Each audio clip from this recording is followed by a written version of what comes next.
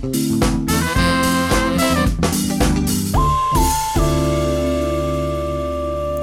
everybody, it's episode 8 of the Win at Work podcast, the podcast that gives you the tools to build a wildly successful career, the podcast that will help you go from hired to high potential. This is Kiana Williams. I'm the author of Win at Work, a career roadmap for building a wildly successful career, available online at Amazon and BarnesandNoble.com, and I'm your host. The Win at Work podcast is produced every week for your education and enjoyment, so come back often and feel free to add the podcast to your favorite RSS feed. You can also find us on Apple Podcasts and SoundCloud, and be sure to connect with us on Instagram and Facebook. You can find us there at Win at Work. Now, let's get into the show. So this week, we're talking about what it means to be in charge, to be the top dog, the big cheese, the CEO. Being in the role of CEO can be terrific. You're it. You've got your Brooks Brothers suit, corner office with the imposing mahogany desk, and the killer view from your window.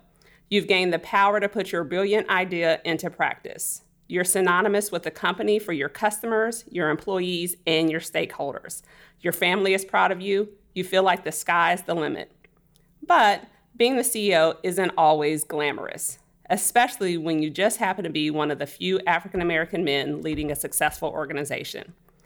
Today, we're talking with Robert Bo Chilton, CEO of Impact Community Action Agency, and Matari and Mo Wright, CEO of Rhema Consulting. Bo subscribes to the guiding principle of, to those whom much is given, much is required. His passion for empowering people and building a sense of community is reflected in his work as CEO of Impact Community Action. Bo has been at the helm of the organization for 10 years. Originally from Springfield, Bo graduated from Wright State University, where he earned a Bachelor of Arts degree in English and a Master of Education degree in secondary teaching. He also earned a second master's degree in higher education from The Ohio State University. Mo Wright is the president and CEO of Rhema Consulting, a Columbus-based training and consulting firm specializing in stakeholder and community, organizational, and employee engagement. Mo started the company almost 15 years ago. He is rated as a master trainer and has extensive experience in assessment, needs identification, strategic communications, and executive group facilitation. He is highly sought after for his experience in instructional design and delivery, team building, and group dynamics. Mo earned a BA in political science from Winston-Salem State University and holds master's degrees from The Ohio State University in public administration and workforce development. Welcome to the show, gentlemen. Thanks for having us. Thank you. Absolutely. So I have been so excited for this conversation all week. I can't even tell you how excited I've been, and I want to get right into it.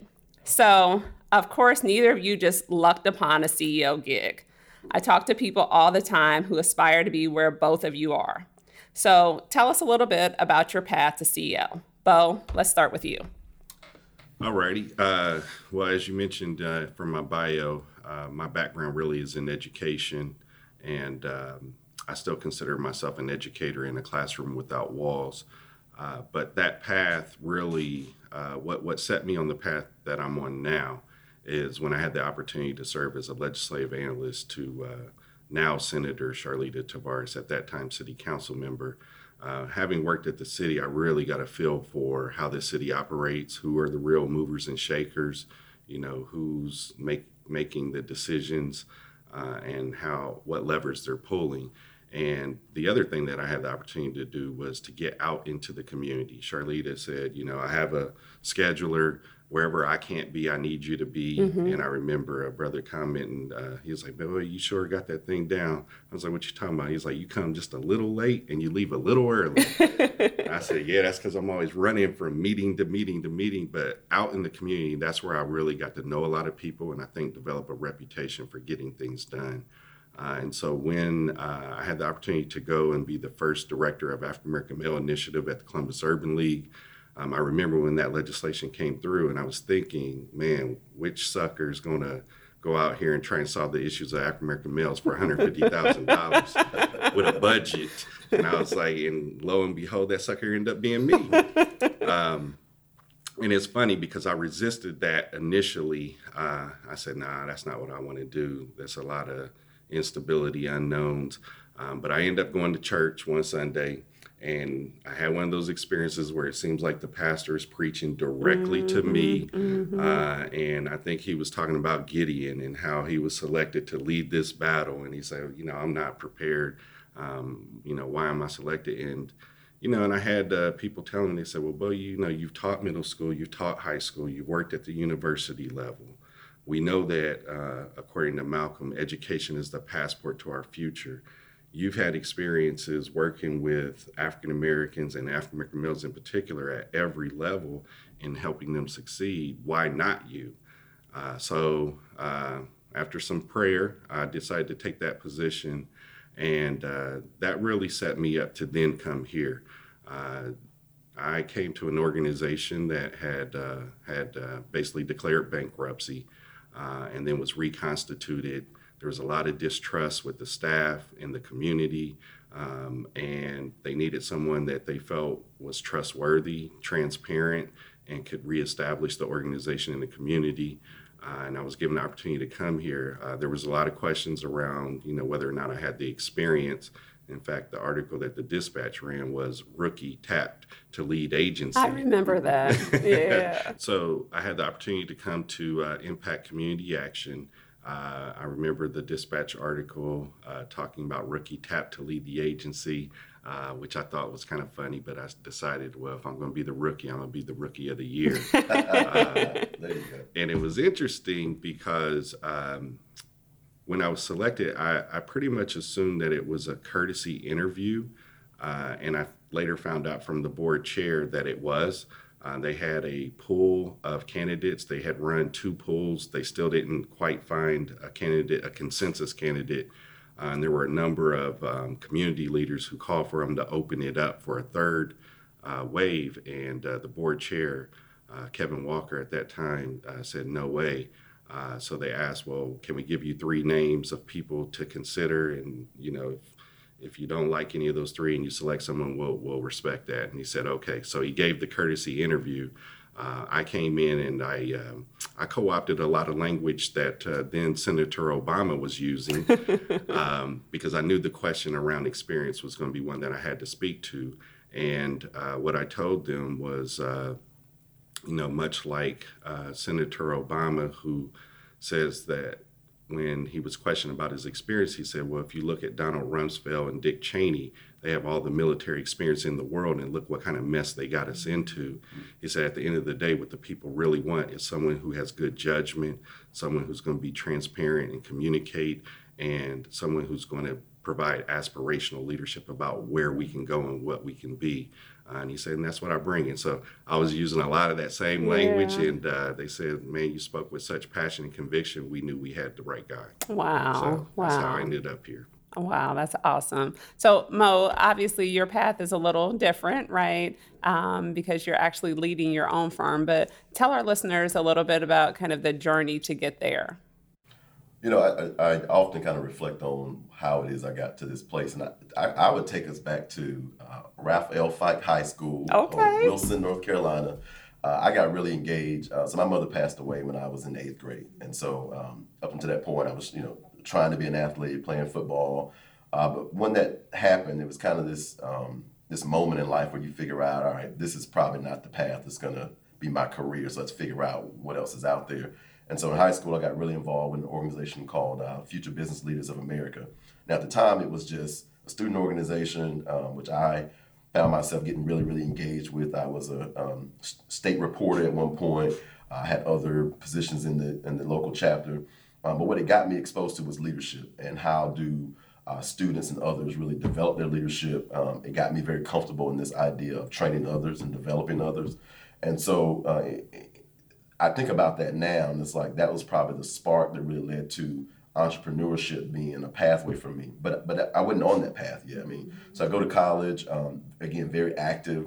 And so I think the theme throughout a lot of the paths I've taken in life have been, you see an opportunity to provide leadership, you see what the consequences of not having good leadership are, and therefore you act. And so, being really engaged in student government on Winston-Salem State University, my alma mater, undergrad, serving as student government president there and honing those skills, being a member of my fraternity, Alpha Phi Alpha, being chapter president there, kind of shaped those skills that it said, you've got to be somebody willing to step up and lead, to be willing to make a tough decision, and at the same time, you can do the things that you like to do. And so you fast forward, at that point, I was on the lawyer track. I thought I wanted to be an attorney because there was at that point in my life, there was at least an interest in politics or being in elected office. And I thought that the model said that I needed to be an attorney to do that. But before that, I was a geeky kid and wanted to be a computer scientist. So I got to college, did one semester as a computer science major, and actually was good at it, but then decided or found out that computer scientists don't talk to a lot of people. They sit in front of the computers and make things happen. And I found out that I like the idea of connecting and engaging with people. So, you fast forward, you have this kind of extensive student leadership experience. Then I get out of college, I moved to Columbus, Ohio for graduate school and take a job here at the local United Way in the area of diversity and inclusion, which is actually when you and I met way back then. And when you were at the Urban League and I was at United Way, working in this area of diversity and race relations. And it got me to thinking about, we working with a lot of consultants. And so it was, hey, these guys are being paid a lot more money than me for things I don't think are of high quality as I could produce. And so it got me to thinking about what was possible career-wise, and that got me to thinking about this entrepreneurial track. And so we started out as a firm. I had a business partner at the time doing student leadership development. So we went back and taught the same skills that I had learned as a student leader. We worked with college campuses, developing their student leaders, working with the advisors who work with student organizations on campus, trying to grow their skill set. And so you fast forward, that was almost 15 years ago now, but it really wasn't about being a CEO at that point. It really was about doing something that you love, doing it on your own terms, creating a lifestyle for yourself. So people ask me, did you have a business plan or did you have this big strategic vision? And the answer is really no. I mean, at the end of the day, I started out, I got to Columbus and my first conversation was when I was in graduate school to go and talk to Bo, sat in his office when he was at the university. So we've been friends during that 15 years since I've been here. And so, the pivot I think I made to CEO in terms of the mentality was when I decided that building an organization and building an enterprise was more important to me than doing the work. Mm-hmm. And so it got me to thinking that I can accomplish a lot more if I grow the team, if I grow skills of the people around me. And that probably happened 6 or 7 years into business. And so it wasn't the goal that I wanted to be a CEO. Yes, I was a CEO then because I was the only one in the business. Right. Today it's by choice. I could certainly have a smaller organization. We're not large. I mean, we're 9 people in terms of a staff. And then we subcontract about 10 or 12 people a year on different projects. But it's not so much about the size of the company, it's about the mentality. And I'm much more interested today on developing people who are around me, setting a pathway for those on my team so they can have a meaningful career. Being responsible for the livelihood of individuals is a burden. And I'm consciously making that decision to do that versus just being a one-person shop and only being concerned about me. And part of it is quite honestly about legacy building. Yeah. It really becomes this idea of, do I have something to leave for my daughters that they can be proud of? And if they never decide to be a consultant or never decide to step into entrepreneurship, I still want them to have an example of what it looked like and what hard work looks like and what sacrifice looks like. And those things, those visions that I hope that they're getting from me, I think are transferable in any endeavor they would take on in life. So, for me, I guess it wasn't so much a direct path as you might suggest. For me, it really was meandering to get to where I am today. But it's been a great ride, and it's something I wouldn't trade for the world. Yeah, well, I love the fact that neither one of you kind of had your sights set on being a CEO, and just a number of forces coupled with very hard work, right? Accomplishments that you both had, relationships that you both had built really enabled you to get to that spot. So when you think about your time in the chair, what's the most gratifying thing that you didn't expect from being CEO? The most gratifying thing that I did not expect, I'll say the most gratifying thing, but I did expect was the ability to help transform other people's lives. Yeah. That certainly is the thing for me, is having real power to be able to say, you don't have a place to sleep tonight. We're going to take care of that, and we're going to get you set up in your own apartment and having the resources to be able to do that and to see how that can transform people's lives. That is clearly the most gratifying. Yeah, but on some level, the work that you were doing before you became a CEO was enabling that, right? So the work that you had access to when you were at the city council, when you were at the Urban League, those types of things. But talk about how it was a different level as CEO. So, and I didn't actually have that when I was at those other positions. Like even in the role that I had working with the city, I was an advocate, and I could fight on behalf of people if there were issues, but I didn't have the power to do something immediate. That's good. And to be the CEO, even when someone falls through the cracks or they don't meet a compliance, and then, most people run into bureaucracy where, I'm sorry, we can't help you, such. I had the power to be able to say, no, we're going to figure this out. Let me get on the phone or let me talk to so-and-so, see if we can have other resources. And if not, then we will take responsibility and we'll do it. And so that is very gratifying. You can cut through the red tape, cut through the bureaucracy, and get things done. Yeah, that's good. What about you, Mo? I think the unintended thing has been being in the position to be able to kind of bless or support things that I care about and the community cares about. And that's in a number of ways. I mean, you talk about, time, talent, treasure, and I've given all of those things, I think, in significant ways. But I think just being in a position that one, people call you and trust your judgment, right? And they probably look and say, if this person has built this enterprise from nothing and it's been sustained for over a decade, there's something there, right? Not from Columbus, no network here when I arrived. There's probably something there. But being one of those thinkers that people just call and say, Mo, I want to get your advice on this is gratifying for me to be able to see that you're respected in that way. I think the idea of being able to put some dollars behind some organizations and causes that are important to me is gratifying for me. But the other thing I think, and this really came to as an example of this yesterday, is seeing my people grow on my team. I mean, and so we're an organization who, in part, is always developing the people external to our organization. That's our work in a lot of ways. But I sat in a meeting yesterday with one of my team members and watched him do a presentation, and it was very much a trial run for him. And I sat there just kind of in awe, like, wow, like I know this guy, and he's only been with me a year.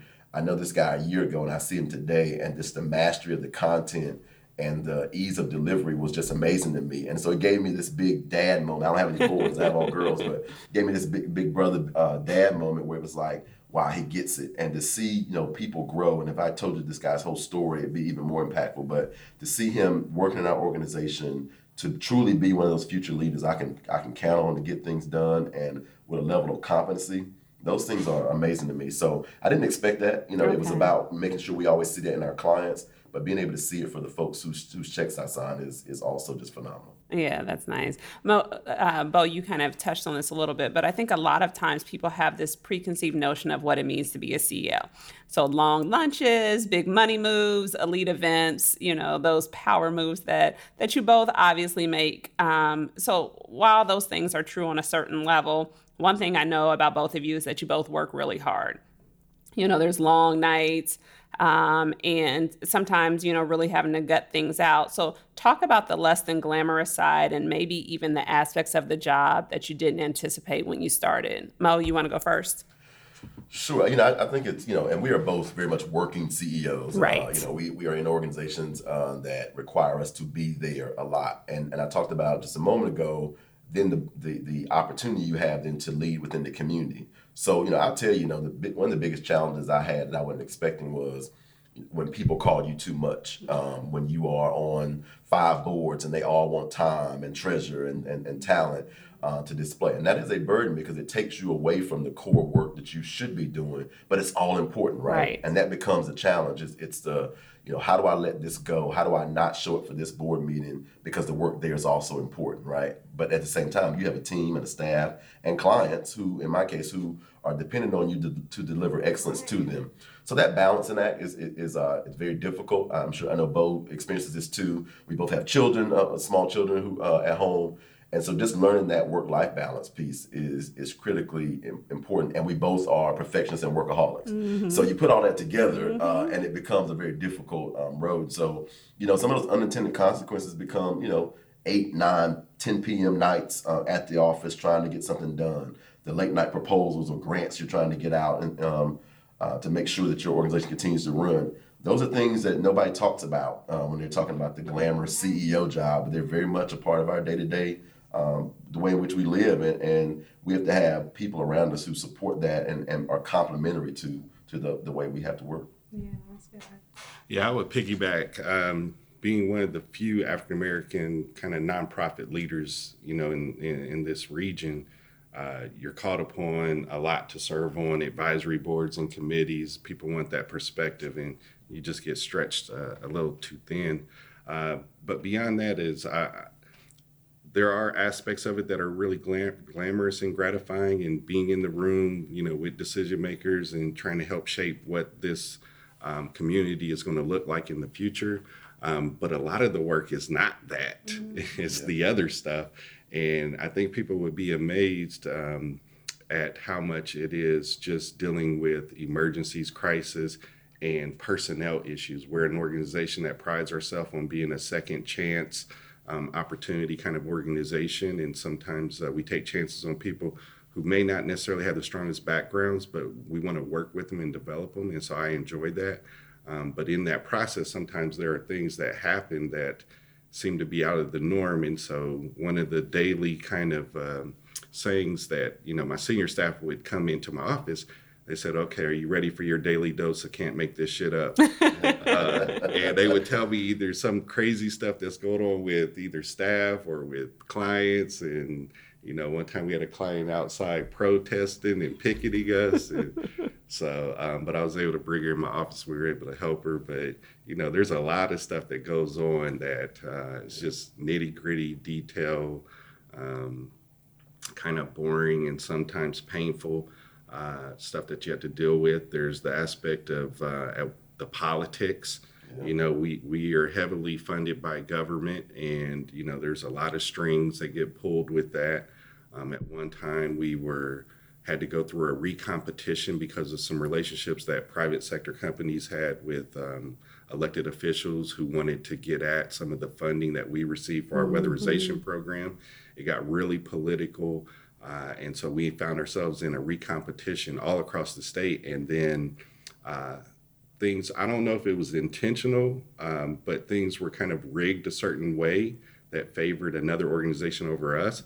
But the process was flawed. I was able to document how it was flawed, bring it to their attention. They still didn't want to do right.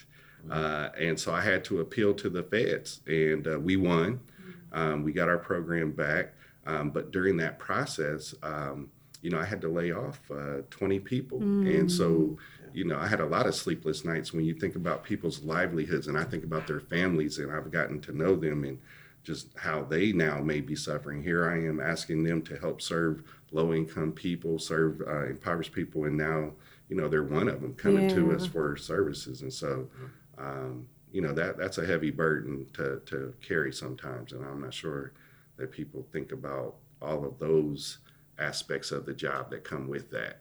I think you're right. I think people don't, So when you think about those types of things that you both articulated, and, kind of now looking back retrospectively to how you got to where you are, do you feel like you've essentially had to have on-the-job training to be successful, or did you feel like everything that you did up until now prepared you to sit in the seat? Well, that's a good one. I think it's a little bit of both. I mean, every mistake I made, every bad decision I made, and for every bad one, I've had a good one, right? So, it's I think the average is still in my favor, I hope. But I think ultimately what I've learned is you got to chalk all that stuff up to tuition. I mean, every mistake that you made, every misstep, everything you did right, is all tuition and to get you where you are today. And so I paid a lot of dues, paid a lot of tuition over the course of these 15 years. But, Bo and I both started kind of this leadership journey very early. And for me, I started my company at 23 years old. So I didn't have a lot to lose at that point. And so, one of the things I try to impress upon groups that I talk to is, if you're going to leap early, because you can always go find a job. I mean, the market, if you're talented, the market's always tough, but if you're really talented and you're savvy enough to really be a CEO to start with, you won't have a problem getting the job later on. But there's no other comfort probably comfortable phase in your life in those early 20s when you are thinking about what life's going to mean for you. I just encourage people to leap early in life before they get the kids and the mortgage and the big job that they can't seem to leave, but they really have this entrepreneurial passion. I want folks to get out there and really get comfortable with their own successes and failures, but being the captain of those for themselves and not allowing somebody else to dictate what those things are in their life. And I think if you can get there early, make those mistakes early, then your path is going to be much more successful in a shorter period of time than some folks. Yeah, that's good. Yeah. I would say I don't regret any of the decisions I've made because they've been learning experiences that have helped shape the person I am and the opportunities that I was able to pursue. But it is important to learn from those lessons. So Mo talked about paying dues and chalking it up as tuition. I agree with that. And I will often quote, and you'll see a poster in my office from Michael Jordan where he says, I've missed more than 9,000 shots in my career. I've lost almost 300 games. 26 times I've been counted on to take the game-winning shot and missed. I failed over and over and over again in my life, and that is why I succeed. So it's not necessarily the failure, but what you learn from that and learning how to fall down, but more importantly, how to get back up and to get back up stronger. So really learning from those lessons. And then that, I think, prepares you to make better decisions in the future. And when you've seen similar kind of circumstances, you know how to navigate, how to connect with people and know that you can't do it all on your own, but connect with people and strategically navigate situations. So those are the kinds of things that I think I've been able to learn. But that learning from those experiences is so critical because I see some of even my own friends, it seems like they keep having to go through the same lesson over and over again. I'm like, I'm not sure you're gleaning from this lesson what you need to help you make a better decision the next time. And but I totally agree with you. And I think one of the things we talk about a lot in terms of leadership development work is people taking introspection time, time to reflect on what it is that's happening, and we don't do that enough. I think as many leaders don't, or just employees or any don't think about why did I make that decision and what was driving my behavior at that point. What forces that I feel that were against me that may or may not have been a factor in the decisions that I made. And so that introspection time where it's you spending time with you, and I used to actually make it a point every year to go off for a couple of days, leave my family, leave my home, and go sit in a blank room and think through what I wanted my year to be, because it was important for me to reflect on what I just came out of from the previous year and then think about where I wanted to go. And if you don't force yourself to spend that kind of time when you are in a career that's demanding, people always have a need, family is going to be important, all those other factors, and never spend time thinking about some of the decisions you make, some of you didn't make, and why you didn't do some things a bit differently, then you don't grow from them in the same way. And I think too often we're on this rat race of doing activity with no productivity. And you know what I mean? So those things become important. I think just taking that time to reflect, I think it's been critically important for me, and I know other leaders have said the same thing as well. Yeah. So I want to switch gears slightly. So last year, Fortune Magazine did this really interesting series on Black men in the C-suite. So their study looked at the issue in corporate America.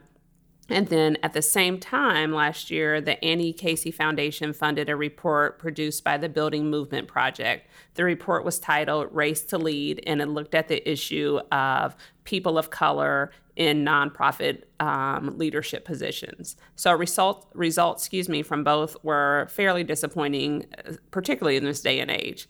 So less than 1% of CEOs in Fortune 500 companies are African American, and the percentage of people of color in executive director or CEO roles in nonprofit organizations has remained under 20% for the last 15 years, even as the country becomes more diverse. So hearing these statistics, you're each what somebody might consider a unicorn of sorts, two highly successful African American men who have risen to the C-suite, albeit by two different paths. So we talked a little bit earlier about how you did it, but talk now about the challenges that you faced on the way to the top. Bo? Boy, that's hard for me because I'll have to say I was very fortunate and blessed to be in a position to take advantage of the opportunity when it became available. I know a lot of people pay a lot of dues and time to get to those kinds of positions, but I happen to be the beneficiary of great circumstances. And, I will take credit for, my own preparation and being ready for that opportunity. But the opportunity has to be there because I've seen plenty of people who I think are ready. We were talking earlier, one person I was trying to recruit initially was Sean Carter. I can tell you without a doubt, I know he's ready to lead an organization. I think about your experience, Kiana, and how you've led even the Human Service Chamber and navigating that. So I think you're more than ready to lead a nonprofit. By the way, I heard that the YWCA may be open. I see you recruiting. And I have the opportunity to sit on the search committee for the new president of CODA. So that's been an interesting experience learning about that and looking at issues of diversity. But I will have to say that, there are a lot of barriers that people will generally face. I didn't have to face a lot of those.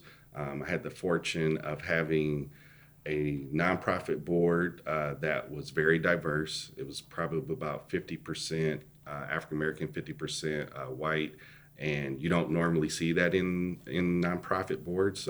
Typically, they're majority white, and so I think that has something to do with the openness to an African American leader.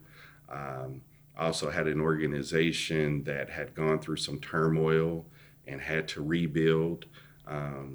We often find ourselves as African Americans coming in to help clean up an organization that has had problems. Yeah. So I was very much in that situation, and I was still young, but had built a reputation in the community as a trustworthy person who could kind of unite people to help move this organization forward. And so I was fortunate in that regard, but I do know that there are many institutional barriers that a lot of leaders, African American leaders face, and some of that means we need to reorient the community and these nonprofit boards to make sure that they're aware of these issues, because we often will run with the narrative of, well, what can we do to address the deficits of these leaders who aren't prepared for these roles, when in fact many of us do have the experience, the education, the background, but need the opportunity and need a board that's going to be supportive in helping us navigate all of those different landmines and challenges that we might face. So it's really that support structure, I think, that's important. Yeah, I think that's good. What about you, Mo? Challenges? One of the things I think about that study is that, it looks at a lot of corporate organizations, right? And we know that the paradigm for African American C-suite executives is one that is very narrow in terms of how diverse you can be. And I don't mean in terms of color, I mean in terms of behavior, in terms of how you approach work, how you think. I mean, there's a certain box that you can't get too far on the left or the right of that box to be successful in large corporate organizations. In my instance, it's different, right? Because I think what we are seeing, whether it's a hip hop mogul who's turned a music empire into fashion, into real estate, into some other endeavor, is that the model is changing, that we don't have to fit into those molds anymore. And so I think one of the things we've got to start encouraging our young African-American youth to think about is that, success can look like what you want to create it to be, and not so much what the traditional CEO of Fortune 500 might look like. The reality is that there aren't that many jobs. I mean, C-suite opportunities for people of color.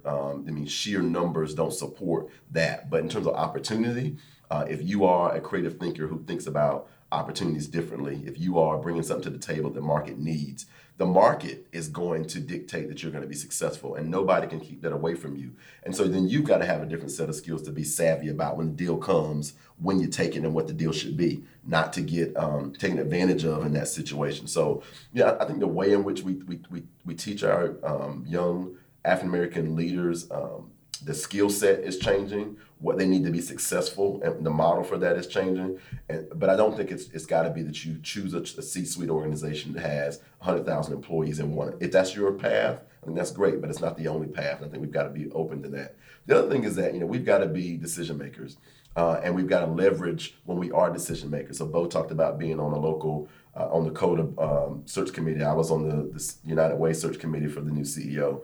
And to hear those conversations when you're in the room, there is an unconscious bias, and we need to be able to call that out very explicitly, right? It's almost like when you're doing a big search like that, probably orientation should include something about unconscious bias, because they hear the conversation, and these are folks who I love and respect and worked with for years, but to hear the perspective they bring and what they do and don't pick up on, the way in which they phrase questions to people who look like me and you, it's just different. And we've got to understand that either intended or unintended, that racism is still real. It is running rampant. And we're talking about institutional barriers that are keeping people from even being considered for the opportunity to lead. Not them not doing a good job. We're talking about you even being able to get into the room to be considered. The process is rigged in a lot of cases in our favor, sometimes consciously and sometimes unconsciously. And I think we've got to address that. Yeah. So, you both kind of talk about some of the things that organizations should start doing, right? So the unconscious bias training, the thinking about the composition of the board, that Bo talked about. So, yeah, the issue is prevalent in corporate organizations, right? So 1%, and to your point, Mo, there's only so many positions. But even in nonprofit organizations, right? Like this is what often strikes me so much. When you think about who is often accessing the services, the majority of the services, right? Generally people of color.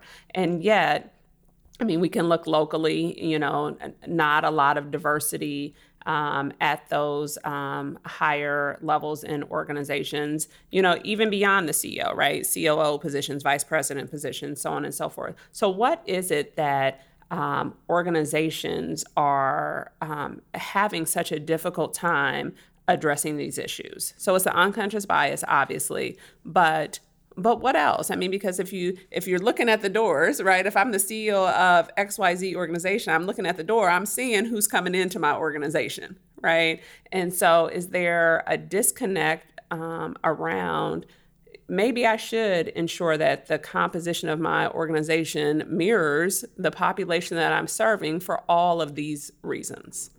Well, what you're talking about in our world certainly is that idea of cultural competency, right? How do you make sure that your staff and board are appropriately representative of the folks in which you serve? So it's work we do every day. But I'll tell you, it goes back to the old adage, power concedes nothing without demand.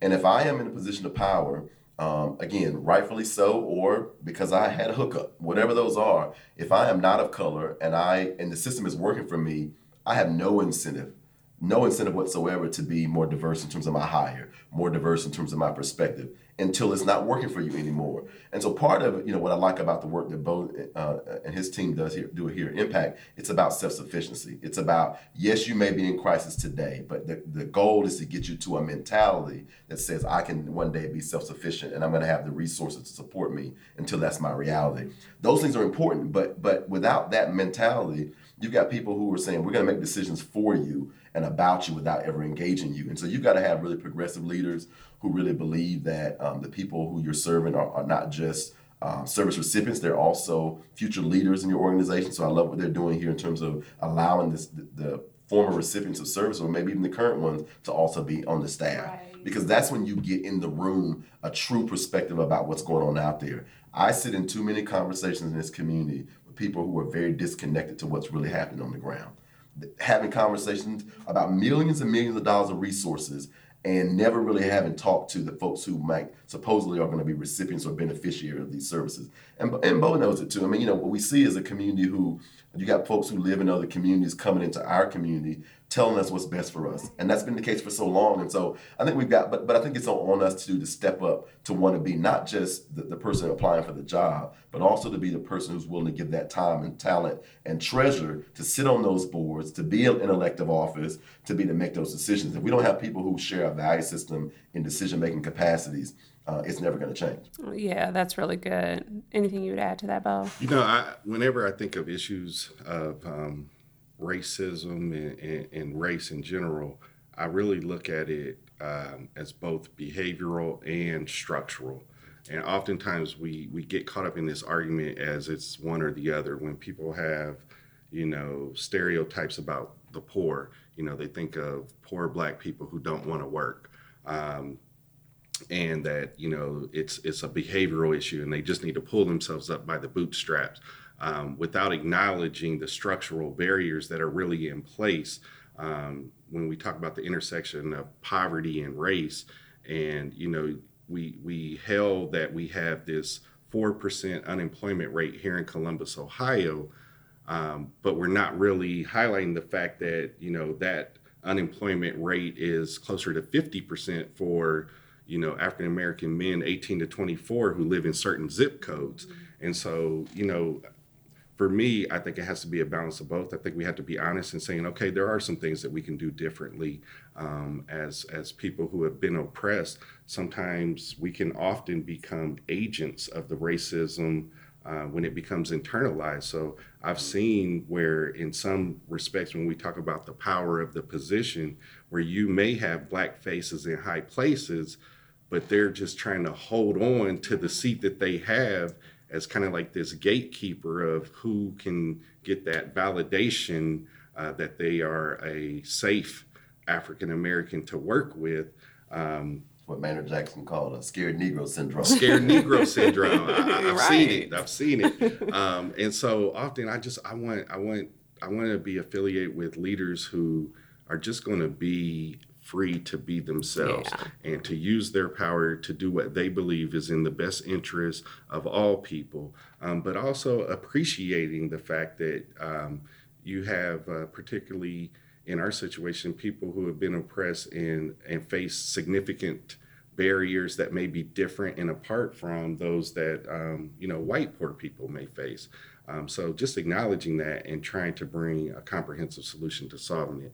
So for me, it's really being honest about what are those issues that are both behavioral but also structural, and how do we really have a comprehensive solution to overcome them. Yeah. So, I thought that the Race to Lead report had a pretty compelling call to action. So the results call into question this common assumption that to increase the diversity of nonprofit leaders, people of color need more training. And Bo, you kind of touched on this a little bit. So the findings pointed to a new narrative. To increase the number of people of color leaders, the nonprofit sector needs to address the practices and, as Mo said earlier, biases of those governing nonprofit organizations. Rather than focus on the perceived deficits of potential leaders of color, the sector should concentrate on educating nonprofit decision makers on the issues of race, equity, and implicit bias, accompanied by changes in action leading to measurable results. This transfers the responsibility for the racial leadership gap from those who are targeted, so people of color, to those who oversee organizations as well as the sector overall. Does this call to action resonate with the both of you? I love it. I love it because as I talked about behavioral and structural, the reality is that we each, both parties have a personal responsibility. I think that we still have a responsibility to bring our A game, to stay sharp. But also there's a personal responsibility on these governing boards for them to check their own implicit biases and to be more informed about what's really going on and understanding it. I had a very interesting experience 2 days ago where Amy Clavin, former executive director of Homeport, had invited me to be a part of a group. She took the editor and the staff writers of Business First on a tour of the King Lincoln District in Linden.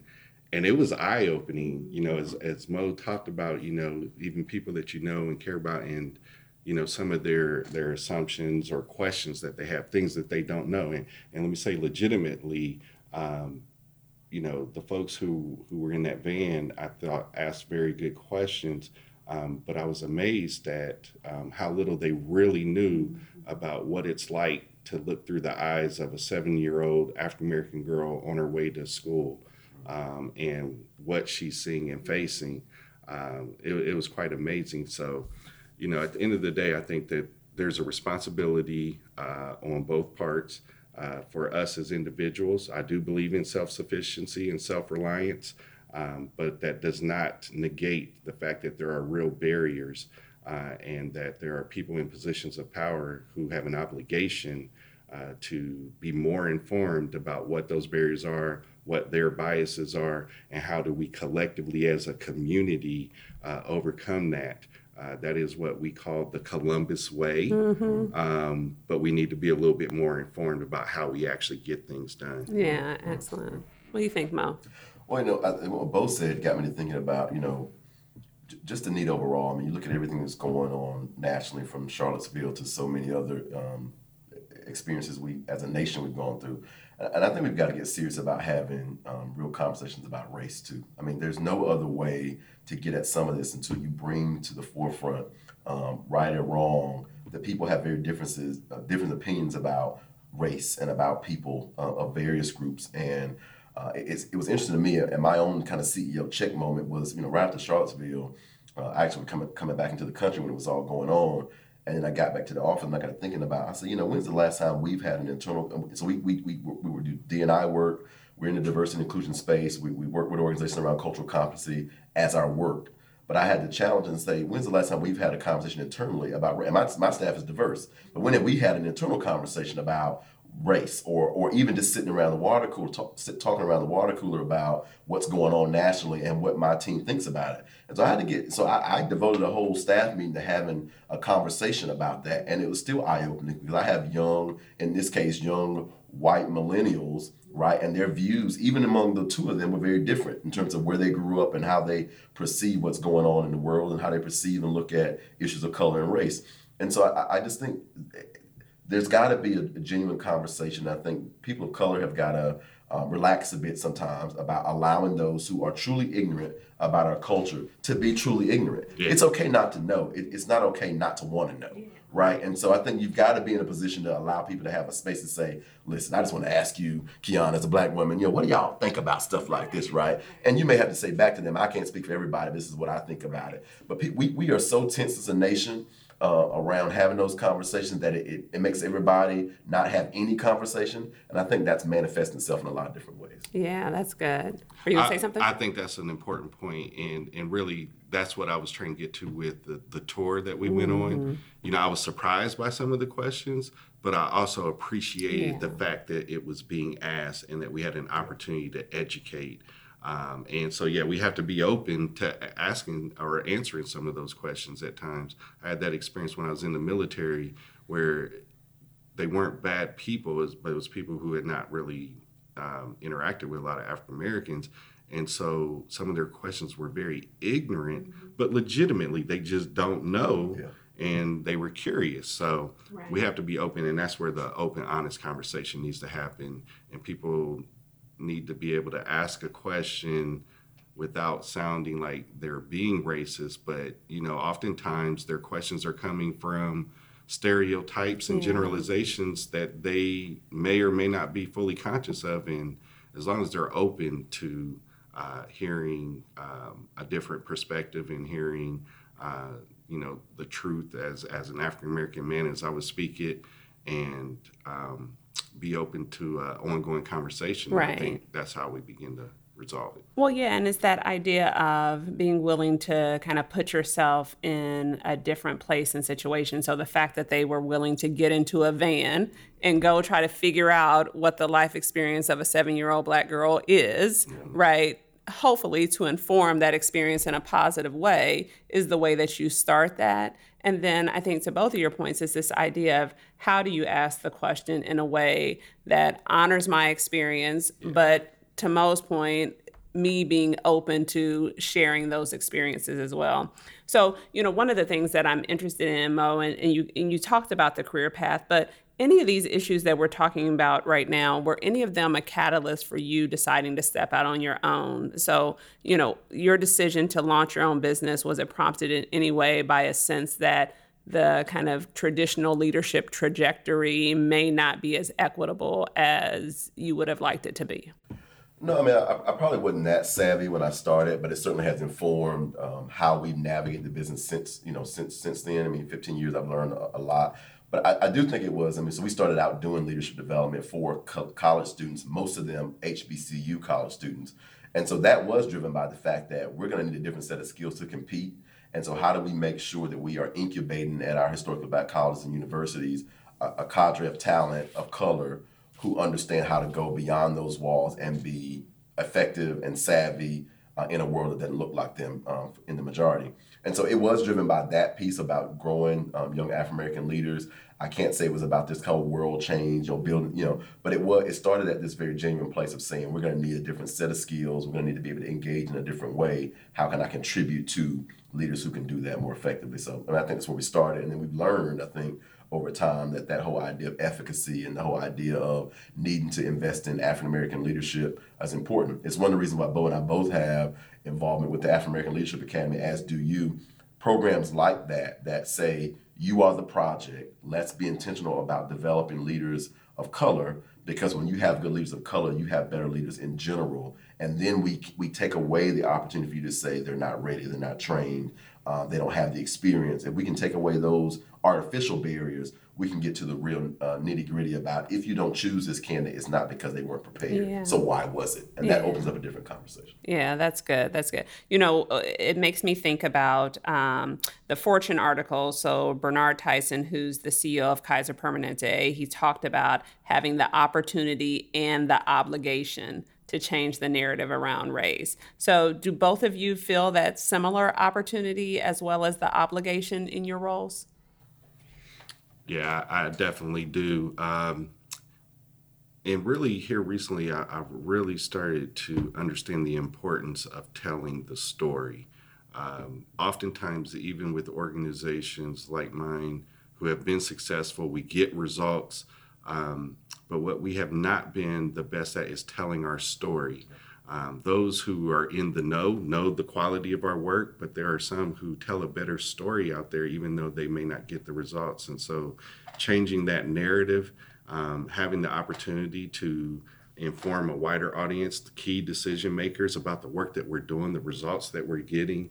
I can say that some of that's been on me. I haven't done the best job of reaching out and informing and letting people know. I remember a comment that a leader at a nonprofit foundation had made, said that they really just don't know. They know me, but they don't know my organization and what we do.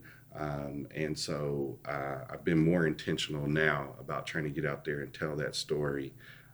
And I think that it is an opportunity and an obligation because we need to, I think, combat some of the preconceived notions that people have about the abilities of African-American leaders in general. Yeah.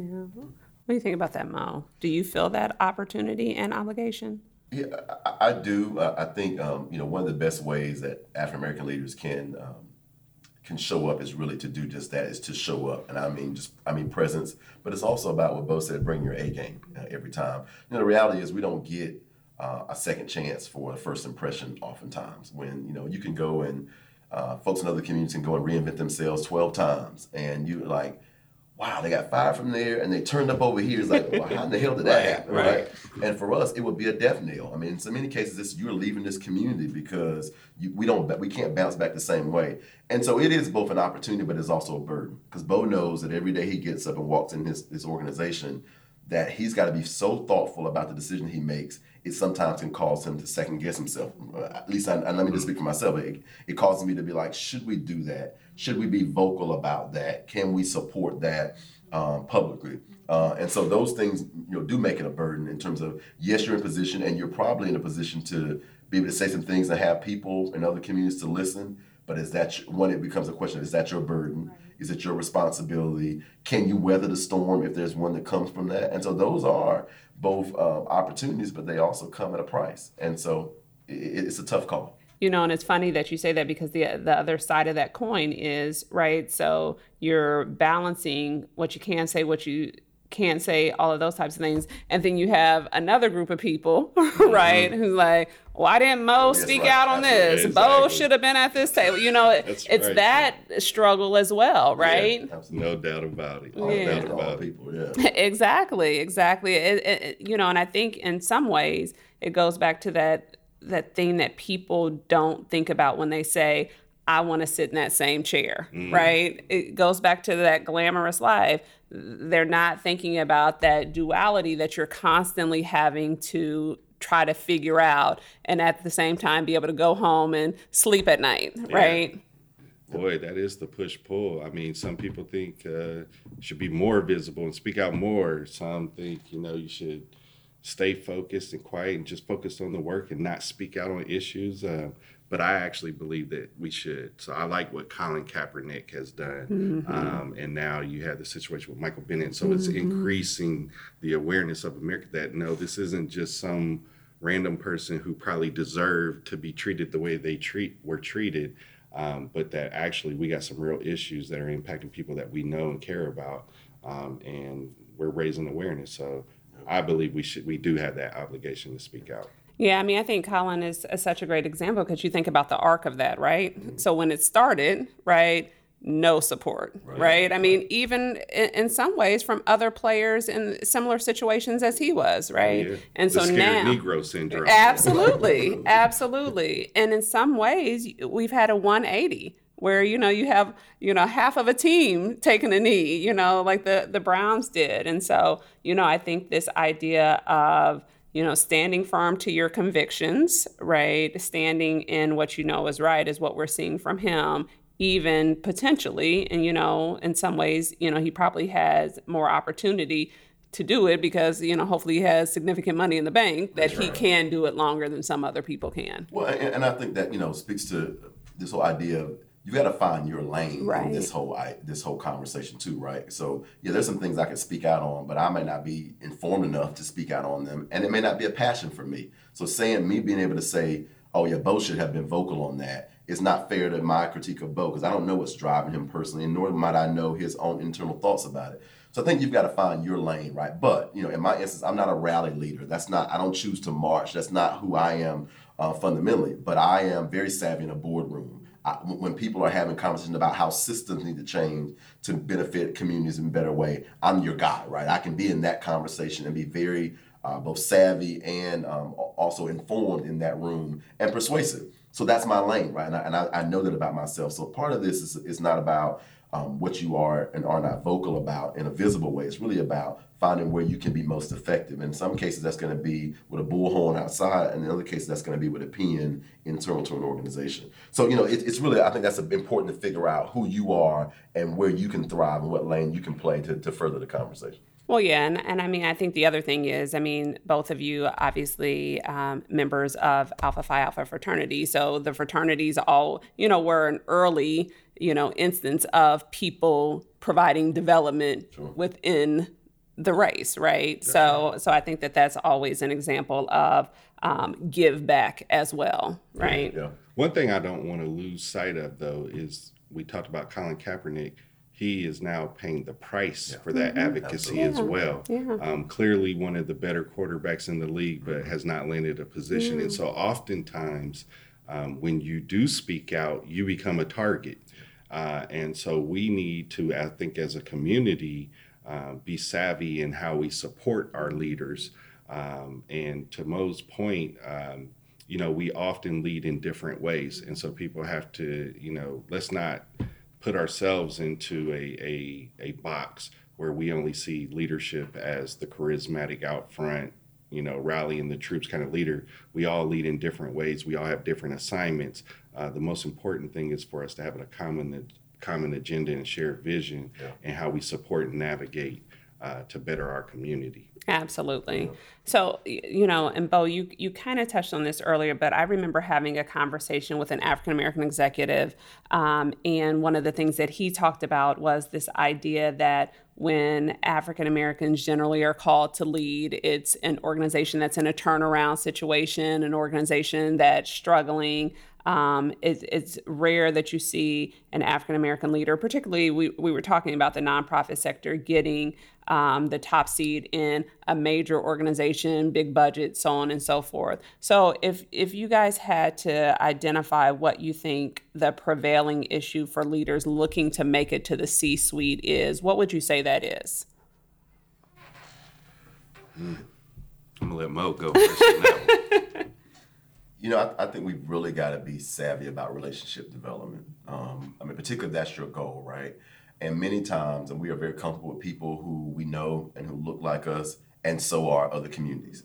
And so in order to overcome that, you've got to get very intentional about building relationships around people that you typically wouldn't be around, going into circles that you might not typically want to go in. So if my natural Wednesday afternoon ritual would be to call Bo and say, let's go here to have a drink, every now and then, even if I go with Bo, we might need to go to a different bar or to a different reception or to a different place so that we can get some new relationships going.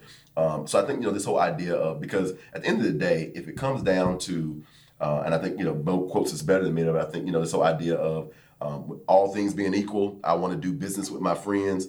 All things not being equal, I want to do business with my friends. Right. So, it's this whole idea of, having true relationships, I think are important, right? And people, when they're comfortable with you as a leader, as an individual, tend to look the other way on things like race, or even in some cases, you're the second one that comes to their mind, but because they know you might be the first that comes to their mind in that instance. So I think we've got to get better at this idea of relationship building. I struggle with this, quite honestly. I've always been about the work, and the work sometimes gets inhibited by the ability of people to see the work, which means I've got to have better relationships, better sponsors out there, better tentacles into other communities where they can look and know the value of what I bring to the table. But if you really are interested in that pathway, I think you've got to get intentional about relationship development in a different way. That's good. Yeah, I mean, we talked about that in African American Leadership Academy, so that's a shared experience that the three of us had. And oftentimes we see our path to career success as gaining more technical expertise and knowledge, acquiring the skills that we need to get to that next level. But what we find, and the research bears out, is that it's really those areas of social, relational, and political savvy that will determine, who really kind of moves up that ladder. So, I mean, to Mo's point, it's the relationship building, it's the networking, it's the being savvy politically and being strategic, it's connecting with people and soliciting their help in supporting you. So in African American leadership, we often talk about in corporate, for a lot of African Americans who have been successful, they had that sponsor, that person who had power at the top, who really groomed them for those opportunities.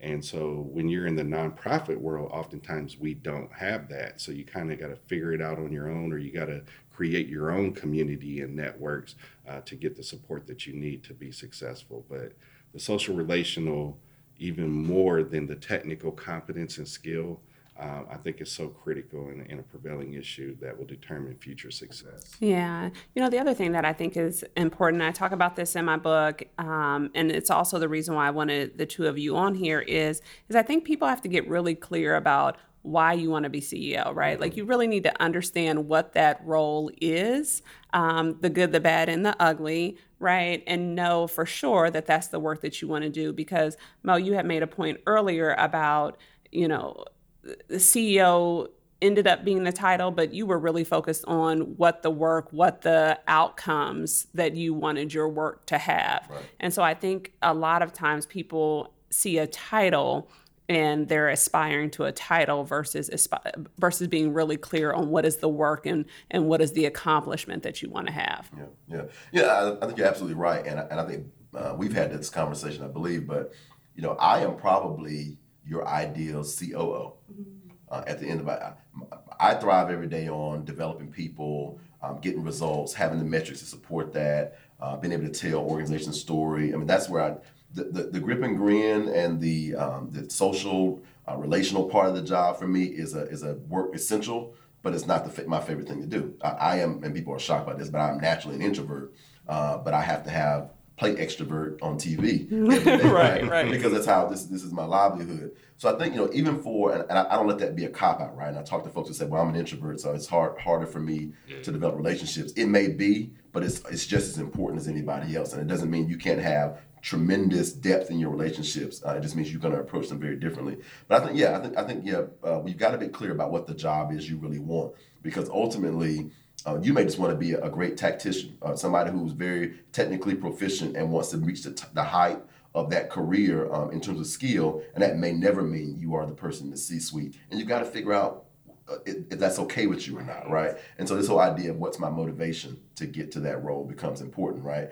For me, it was to start out about the work. I was the only one, so I was by default CEO. Today, it's more of a choice. And I choose the days I want to be actually in the work versus leading the work or developing others to be able to do the work. So it's a conscious decision today, but I think people have got, to your point, have got to be much more intentional about what does the role really entail, and is that something I want? Right. There's a lot of miserable CEOs out there too. Absolutely. No doubt. I remember one of the most insightful comments I heard from Wally Bakari when he was here working at Time Warner, he said, I aspire to become the chief operating officer of a Fortune 500 company. I said, wow, that's interesting. I was like, I've never heard anyone say that. He said, well, I used to say CEO until I really began to understand what that role meant. He said, dealing with the board and the politics and externally, he was like, that's not what I'm interested in. He said, I'm really interested in the services. I'm interested in the people, developing people, creating systems, helping the organization become stronger. He said, so really, I aspire to be the COO. And I was like, I thought that was very insightful. Yeah. And to Mo's point, I think, I'm also an introvert. But I've rationalized that extroverts have more fun and have more success. So I have to turn on my extrovert abilities at times, but I'm also a person that I will disappear for weeks and just kind of in my cocoon, kind of recharging. Absolutely. So you got to balance it. Absolutely. Okay, so last question. I think you both have done a real good job articulating kind of the call to action to organizations around unconscious bias, cultural competence. If you had to identify kind of a final call to action for leaders of color who are trying to be successful, trying to navigate their path upwards, what would that be? Well, for me, I would say be true to yourself. Be who you are. You can't try and fit into what someone else wants you to be or perceives you to be. You got to have a plan, more than just an idea, a plan, a well thought out plan of how you want to move, and then tap your network and solicit support for how you want to move things forward. That's it for me. Okay. Thanks, Bo. Mo? Yeah, I would say the same thing. I think the quote may not be exact, but, by Warren Benison, it's the mantra that Leadership Academy is, in order to become a leader, you must first become who you are. And I think that speaks to the whole idea of getting very comfortable with self. And we work a lot on this with leaders because at the end of the day, when understand yourself and the people around you, you navigate the world with a lot more ease. And so being very comfortable about, what your motivators are, what your stressors are, what things will cause you to perk up in the morning, what things really, really cause you to dread going to work. Though getting clear about those things, regardless if they are part of your job today or not, but being very clear about those things help you go into an interview and articulate what your real vision is, how you would change an organization, what things you would want off of your plate so you could do more of the things that really, really bring you joy. So one of the books that I really have honed in on this last year is this book called Essentialism. It's this whole idea of being able to say no more so you can say yes to the things that actually are important to you. And so this whole idea of what's essential in your life, right? And how do you get to a place where you can say, I'd love to do that, but no, and having a firm no paradigm is very, very important. And so I think, the idea of getting rid of the noise in your life so you can be more focused on the things that really bring you value and joy, those are, that's the one thing I think leaders have got to get better at, knowing themselves, figuring out what's really important, and then the rest of the stuff will fall into place. Yeah, excellent. All right, guys. So before we wrap up, I can't let you get out of here without a game of 20 questions. So are you up for that? Yes. All right. So let's go. Okay. So what's the best book you've read in the last 12 months? I think, Mo, you got a little head start on that one. Sounds like it's The Essentialism. Absolutely. I just think it's a book about, again, how to figure out what's important to you, saying no to more stuff so you can say yes to the things that really matter. All of my reading has been focused on medical marijuana, as I am looking to be a partner in a group that is going after a license for cultivation.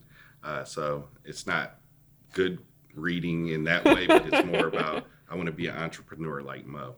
I love it. But the one I am looking forward to reading now is Black Privilege by Charlemagne. Yeah. My ex-husband actually got that for my son. Okay. So it's been interesting watching him read that and take away jewels. Yeah. So what's your go-to book recommendation? I'm a organizational development guy, so I always go back to Collins, Good to Great. I think regardless if you're leading a small or a big organization, I mean, those three, fundamental questions even for individuals to think about, what can you be the best in the world at, what are you deeply passionate about, and what drives your economic engine are three questions that a nonprofit can employ, an individual can employ as they're thinking about changes in their life, or a large organization can employ. So Jim Collins' Good to Great is one I often recommend to folks. How about you, Bo? Depending on who I'm talking to, if it's African Americans, young African Americans looking for, some insight, Survival Strategies for Africans Living in America, 13 Steps to Freedom by Anthony Browder. I also like Outliers by Malcolm Gladwell. Okay. Bo, what's the best business advice you'd give to someone? I think what I talked about earlier, you got to have a plan and share it with your network and work your plan. Okay, well. I have this principle I call awe, author your work in excellence. And I think at the end of the day, if your work is excellent, it will speak for itself. Okay, love that. Best advice you've ever been given? Just be yourself. That seems so simple, but it's so important because if you really want to have success, to me, part of that means being happy. And you're not going to be happy in a place where you feel like you've had to totally alter who you are to fit in. So I say be yourself and then find alignment in work, life, and career. Okay. Best advice. Well, somebody said that decisions are made about you, with or without you. Mm-hmm. So be a decision maker. Oh, I like that.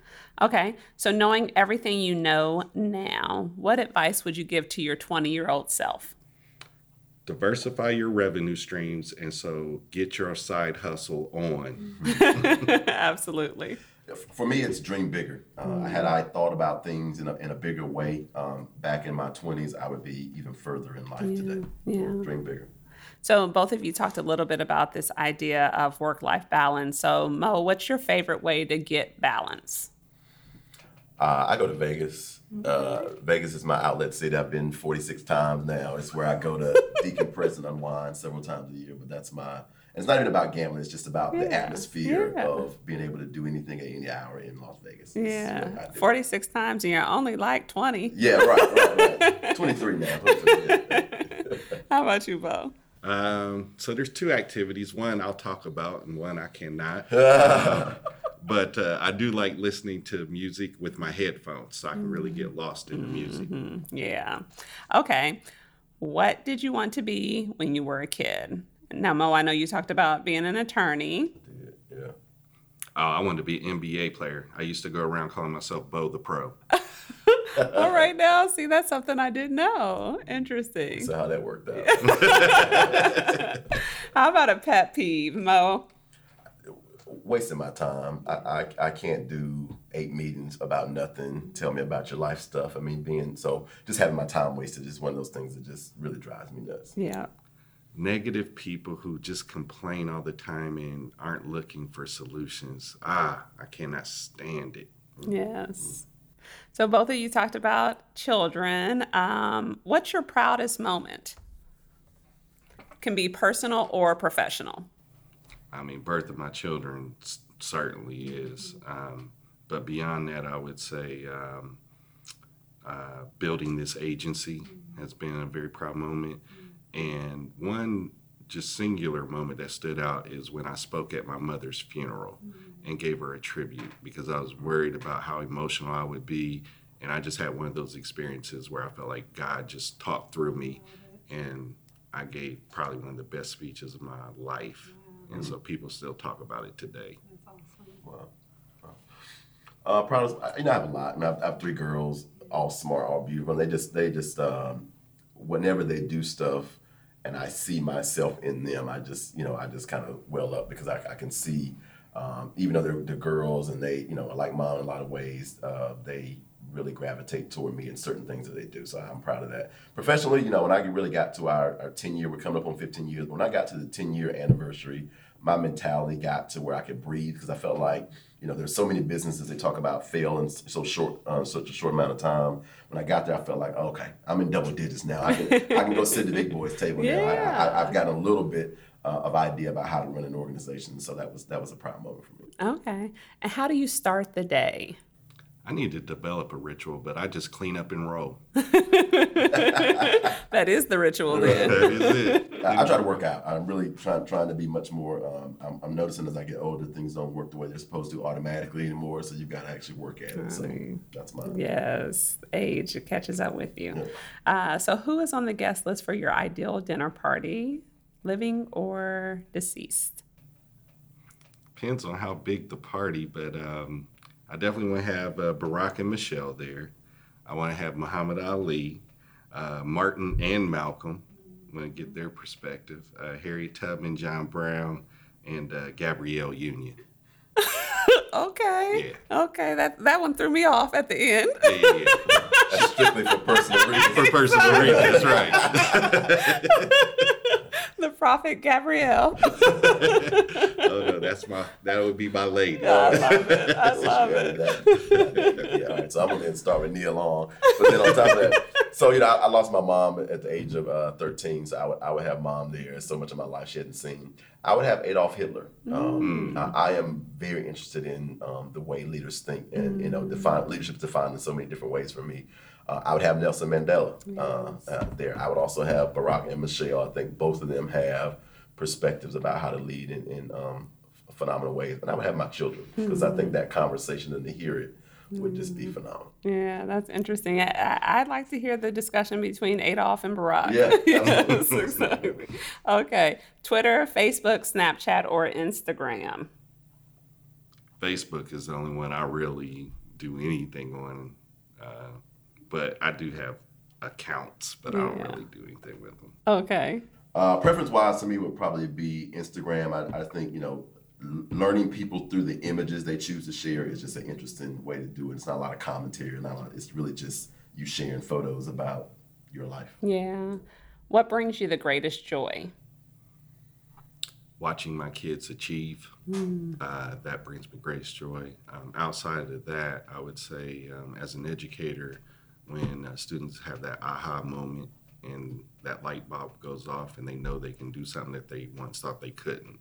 I love that. Yeah. I would say, seeing growth, both in my children, but then also the leaders around me, whether it's leaders we're working with or the folks who work in our organization, just seeing people grow in a genuine way is just phenomenal to me. Yeah. Okay, what about can't miss TV show? Game of Thrones. Are you a Game of Thrones fan? Oh, okay. Big time. I can't get in the game. I haven't gotten that bug yet. House of Cards. My go-to will always be The West Wing. It's my favorite show. I've probably seen every episode 7 times, and I will go back and watch it like it's new. And I imagine that's connected to those former political aspirations. Maybe. But I also will say everything we have witnessed in modern day government has happened on The West Wing. Really? Everything. Absolutely. Interesting. Interesting. Okay. So who are your heroes? Mo? My dad, in a lot of ways.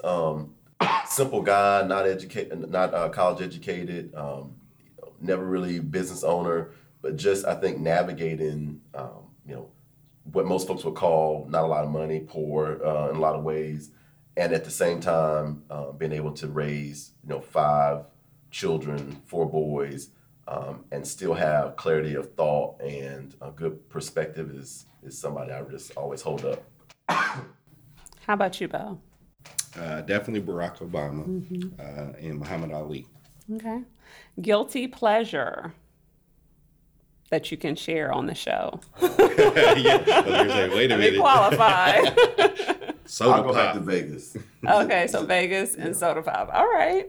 Okay. The biggest compliment you've ever received? Daddy, you're my hero. Oh, love. Something similar? Yeah, love it. Okay, biggest career-related success?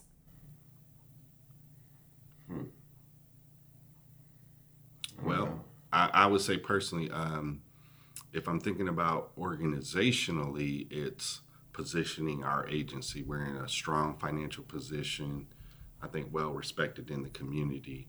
If I think about it on more of an individual level, it's seeing some of the people whose lives have been transformed, that now they are very successful and now come back here as bosses and hire people, from our programs because of the support that we provide to them. So I think about Jeffrey Samage and Sandra Hogan, some success stories that we have out there. And, yeah, I love seeing that. Yeah, that's awesome. Yeah. I actually would say the same thing. I actually with a former employee last night and just kind of catching up and just to see leaders that we've tried to develop and in some cases me pushing them to go do other things because I recognized them with me was not where God was trying to take them. And so seeing them grow up and blossom and do phenomenal things beyond where I would ever expect them to go is rewarding to me. That's what it's all about. All right. What would you say is the one thing that you're better at than anyone else? Anyone else? I think I have a skill of seeing what other people don't see. So it's a clairvoyance. I think about situations, systems, processes, and seeing how pieces can fit together. I think that's a strength of mine. Okay. Mo? Bo? Oh, so if I need clairvoyance, I'm going to Mo. I think connecting with people from all walks of life, very versatile. Someone once asked my wife, give those one definition or one words to describe, your husband or whatever. And initially she said she was going to say ghetto. That some people might not know. But she came back she said versatile. Yeah. I would agree with that. Okay, last one. How do you win at work? I don't know. I lose a lot. No. How do I win at work? Being intentional about being better than everybody else. I think you sum it up. That's what I try to instill in our team is we've got to be excellent every time, all the time. And if we can do that, we're always going to win. Excellent. I think being authentic and courageous, willing to take calculated risk, and to try and be transformative. Excellent. So thank you, gentlemen, for being on the show. Thanks for having us. Thank you. Absolutely. Okay, everybody, that's this week's episode of the Win at Work podcast. Did you learn something new today? Do you have a question about anything that we talked about? If so, we'd love to hear from you. Send us a note at podcast@winatwork.net with CEO conversation in the subject line and tell us your story. We just might feature you on an upcoming episode, or you can always leave us a comment on Facebook. If you love the episode, please share the link with a friend or colleague, leave us a rating, and write a review. It's very much appreciated. And don't forget to join us next week for another episode. Thanks for listening.